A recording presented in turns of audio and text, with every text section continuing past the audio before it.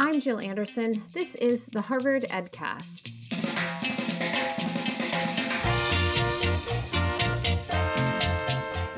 Tony DelaRosa won't wait for policy to mandate education about Asian Americans in the classroom.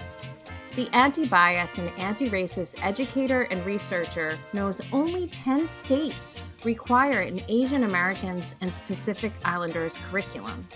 It shows in how little many of us know about the ways Asian Americans have contributed to the U.S., but the lessons are everywhere in history, art, pop, culture, and beyond. His book, Teaching the Invisible Race, is part poetry, part memoir, and part content to help transform how educators teach Asian American narratives in the classroom. I asked Tony why he calls Asian Americans the invisible race. I call Asian Americans the invisible race because even amidst a 2020 Stop Asian Hate movement, right, where the rise of anti-Asian hate started really going up after our national leadership kind of gave permission for people to act on their ideologies and their thoughts regarding Asian Americans, right? Whether it's rooted in being a perpetual foreigner or what have you, like you're not a part of this country, you're trying to be better than us, you don't help us, whatever reason that they had, or it's just deep hatred, people started acting on it. And then the reason why I wrote is because what I saw that was being written about the movement was a lot of people were very surprised, right? The reactions of Asian Americans experience racism? Right. Wow, right? And as an Asian American scholar, an education scholar, I know that this is an American tradition. Very similar to, I would say, how other scholars of race will say slavery and anti-Blackness is an American tradition. That is very similar in the same ethos that I have with the presidents co-signing bills to, incarcerate Japanese folks, right? Or to, in the Naturalization Act of late 1700s, to exclude our group. There's so many policies at the national level and the local level that I noticed that we were experiencing as Asian Americans leading up to this point, right? This was kind of like the bubble popping moment, I would say. People will be writing about this moment in history for a while, referencing for researchers, right? What's the time of analysis? What's the unit of analysis? They're going to use the time frame of post-2020, George Floyd and anti-Asian hate rise, right? They're going to use that frame of reference. I am too, because that's when people's collective idea and knowledge started to rise collectively around, oh, we exist. So to me, to call it the invisible race is to say, yes, we have been invisibilized for such a long time. And two, if I go back, I would change it to the omitted race, because invisible to me is still kind of a passive, neutral type of term. In my mind, omission is an act, right?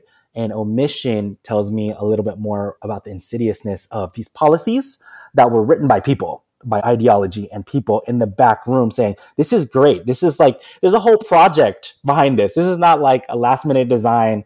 This is a whole project where people came together, made a decision, signed off, and said, hey, we're going to put money around this. And then boom, this is happening, right? That's why I call it the invisible race. But if I would go back, I would call it the omitted race. What does it mean to be pro-Asian American in the classroom? I had to really lean into this when thinking about where does this idea of pro-Asian American come from? And people are already pro-Asian American already from Asian American standpoint. We're investing in our communities, right? We're putting dollars into Asian businesses. We're amplifying Asian voices, right? There's people already doing that.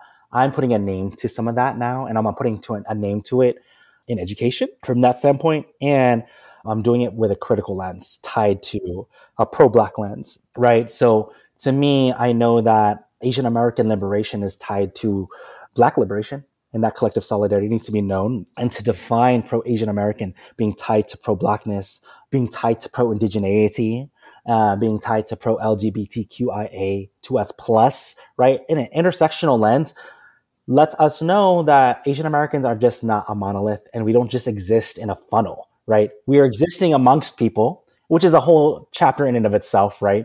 I teach people about Asian American activism rooted in cross-racial coalition, right? Because when people talk about Asian American, they feel like they can just like put us in May, October, or at the sideline of a curriculum, right? It's separate, but to me, it's embedded. So pro-Asian American is a lot of things. It means that we're embedded, we're intersectional, we're tied to cross-racial liberation movements and more. One of the things you want educators to focus on is goodness versus success of Asian Americans. What does that mean? There's definitely points of success that I highlight, right? That's also part of being pro-Asian, but that's like the surface level. I think the goodness is kind of rooted in abolition. How do we center Asian American joy? What does that even look like? People don't know. Because if we're invisibilized, that's a great starting point. People don't know. So I get to have a chance to help to co-define that at a national level. Now, my Asian American artist, an arts activist, they know this stuff, right? Asian Americans know this stuff. But for me, writing to an audience that is primarily non-Asian, people need to understand that we have our own ways of joy as well. Where do we find joy? In home place. What is a home place? Like a place where we can feel authentic, where we feel safe and we can feel brave at the same time, where we can practice our art. Asian Americans, art, they do art. They don't just do STEM, right? To be expansive as opposed to just this humble, meek, automaton robot that I think the stereotype falls on to describe us as, right? So that's what I mean with defining pro-Asian American and understanding the joy around Asian America. There's just so much more to be discovered and written about and explained. I guess one last one to like root into pop culture is that we recently had a big wave of pop culture. People have been following the movies, like the movie industry. Everything Everywhere All at Once was a big, joyful celebration of us. Her, the queen of it all, right? Coming from Crouching Tiger, Hidden Dragon, all the way. Like, if you know that film, she's not just in the Kung Fu film, she's in this very Asian futurist film. What is Asian futurism? People don't think about that. We can exist in the future, and seeing an all Asian American cast, that's joy. That's us saying that, oh, wow, people are willing to put money and resources into our community as opposed to being invisibilized. We matter and we're quite visible. So where do you think teachers get stuck in doing this? I feel like one thing is the shame that people will feel of not knowing. I think we need to get over that aspect of like, oh, I'm supposed to know everything. I don't know everything about Asian America, but I'm writing about it, right? I'm a scholar on this. And we just got to do the thing. We got to commit and actually do the thing. So I think part one is that teachers are going to feel a little bit of shame. That's not the purpose, but I feel like inevitably not knowing it, it's going to have some guilt and shame related to it. That's not the purpose of it. I want them to understand, like, it's not a gotcha moment, but it's kind of gotcha moment. It's kind of like, hey, this is a way to assess yourself and like navigate the book.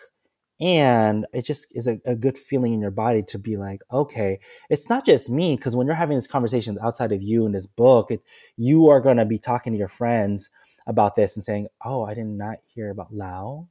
I can't name a Lao leader. I can't name a Sikh leader. I don't know the difference between brown Asian and non-brown Asians, right? And to me, this is like a starting point for people to kind of assess that. So number one, that's going to be a challenge. Two, the translation, the embedding in your curricula. I think that's the hardest part. So I actually just gave some lesson plans straight up in the book itself, where you can literally copy like the arts, spoken word and hip hop one is specifically something someone can just embed in their classroom to learn history, to learn English narratives. It aligns to those standards of identity, social development, the history of Asian Americans, right, and the contributions. That aligns really well with those standards, and people can just implement that. But the more difficult ones around intersectionality, around cross-racial coalition building, how do you embed that into an English, humanities, or social studies curriculum? I don't think people think that long in advance.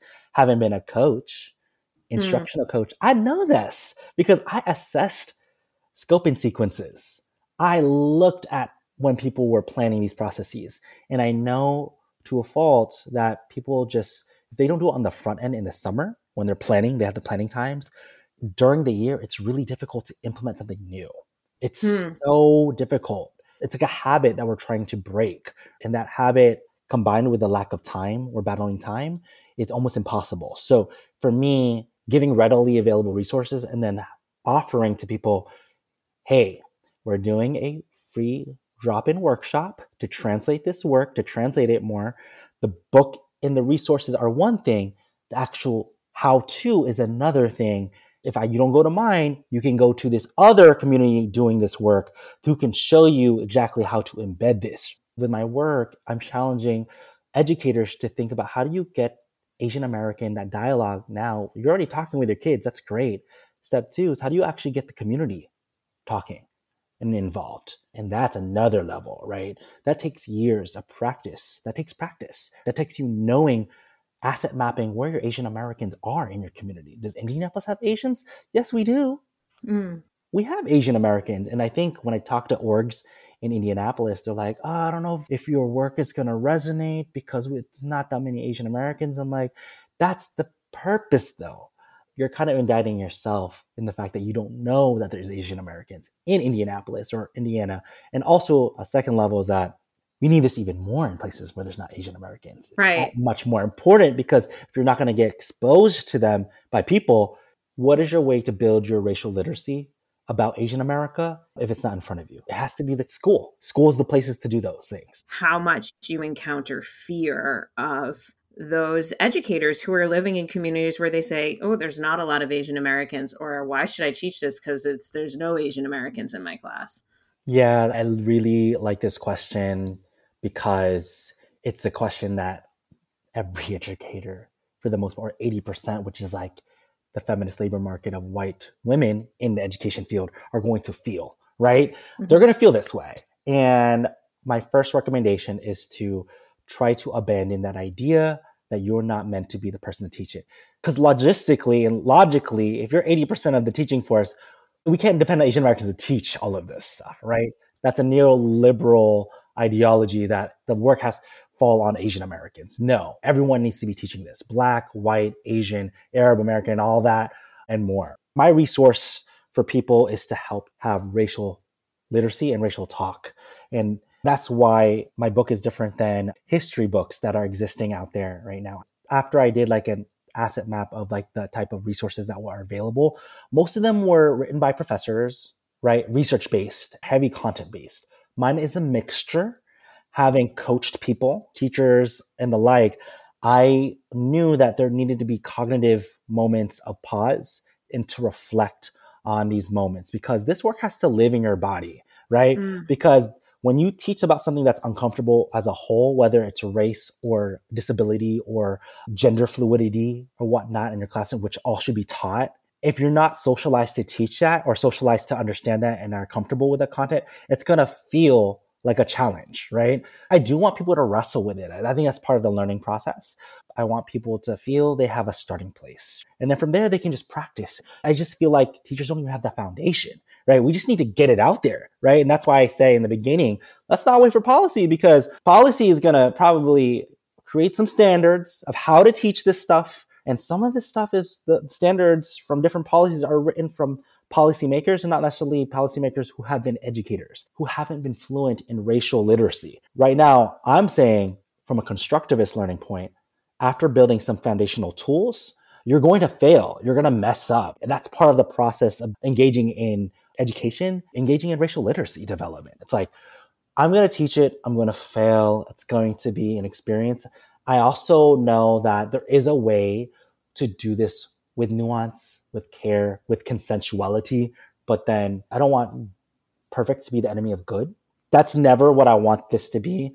I want you to just start and then learn and with humility reflect back and say, if I made a wrong, that's part of abolition. You are repairing that harm. And I think people just don't do that as a whole. When you commit a wrong teaching racial literacy or trying to strengthen racial literacy, especially if you're not good at it, there's a shaming that goes with it. I don't think from the world of racial literacy, from the world of Asian America, from the world of education, that we've done a great job of holding space for failure as a whole in these topics. And failure is very essential because that's just part of the learning process. So I want people to fail.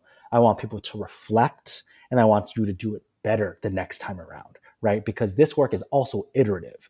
If you know that Asian American isn't invisible, it will take you 7 times, that 7-time rule, to get a name into a student's head, right? So I want you to be teaching this 7 times throughout and referencing. That's why one of my chapters has literally frames of people and portraits that you can reference in your classroom all throughout the year. I don't care what topic or what part of history or English lesson. I want you to ask, what does Rohan Juli's perspective on this random topic, what could that be? Now you're familiarizing yourself with a Asian American leader in the US who's also multiracial and also trans identifying, right?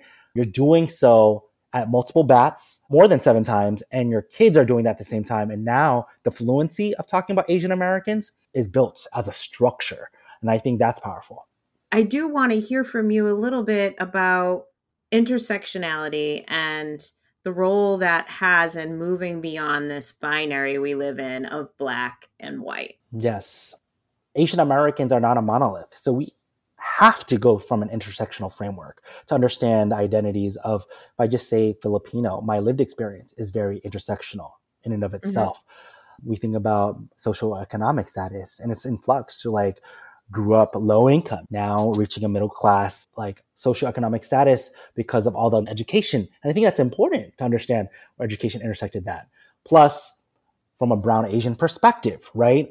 What does that even mean? There's so much nuance that can be talked about. Filipinos are often seen as Latinos of Asia, right? What does that even mean based on the colonial project of Spain to the Philippines over the last 300 years? So our identity development has been shifted and changed very differently. If we don't talk about intersectionality, then yes, as a race scholar and a coach on anti-bias and anti-racism, I already know, because I've seen it happen, that people will talk about race within that Black and white binary frame of, history exists and history of race exists between white people and Black people. That is like an oversimplification, but that's what people will go to because they oversimplify this oftentimes, right? So to me, using the intersectionality framework and the cross-racial framework of isang bagsak is like a Filipino term of cross-racial solidarity, isang bagsak, those two logics really help the reader understand, wow, identity on a personal level, we all have multiple identity markers. Great. Step 1. Step 2, on a group level, self and group level, Asian Americans have been fighting with the Black community and vice versa, right? And the Blasian community, the multiracial community, which the Blasian community often gets left out. I'm talking about that nuanced racial literacy talk here, is that even when scholars talk about Black and Asian solidarity movements, that multiracial identity gets lost. And that's why I included it, because the multi-ethnic aspect of things gets lost, which is invisible within the invisible, right? And there's a lot of concepts of the invisible within the invisible in my book, from like layers of disability, layers of gender and sexual orientation. Once we layer the different identity markers, that's when the layers of invisibility start to manifest. Do you worry at all about just the paradox of kind of what we see happening in some parts of the country where there's sort of a push against efforts to incorporate learning about other races and other people's identity? Our public leaders want to do things for show sometimes. Sometimes they want to do things performatively, and it's both explicit, it's both intentional, and sometimes they just don't know what they're doing. They're just doing it haphazardly. And I'm noticing both things are true.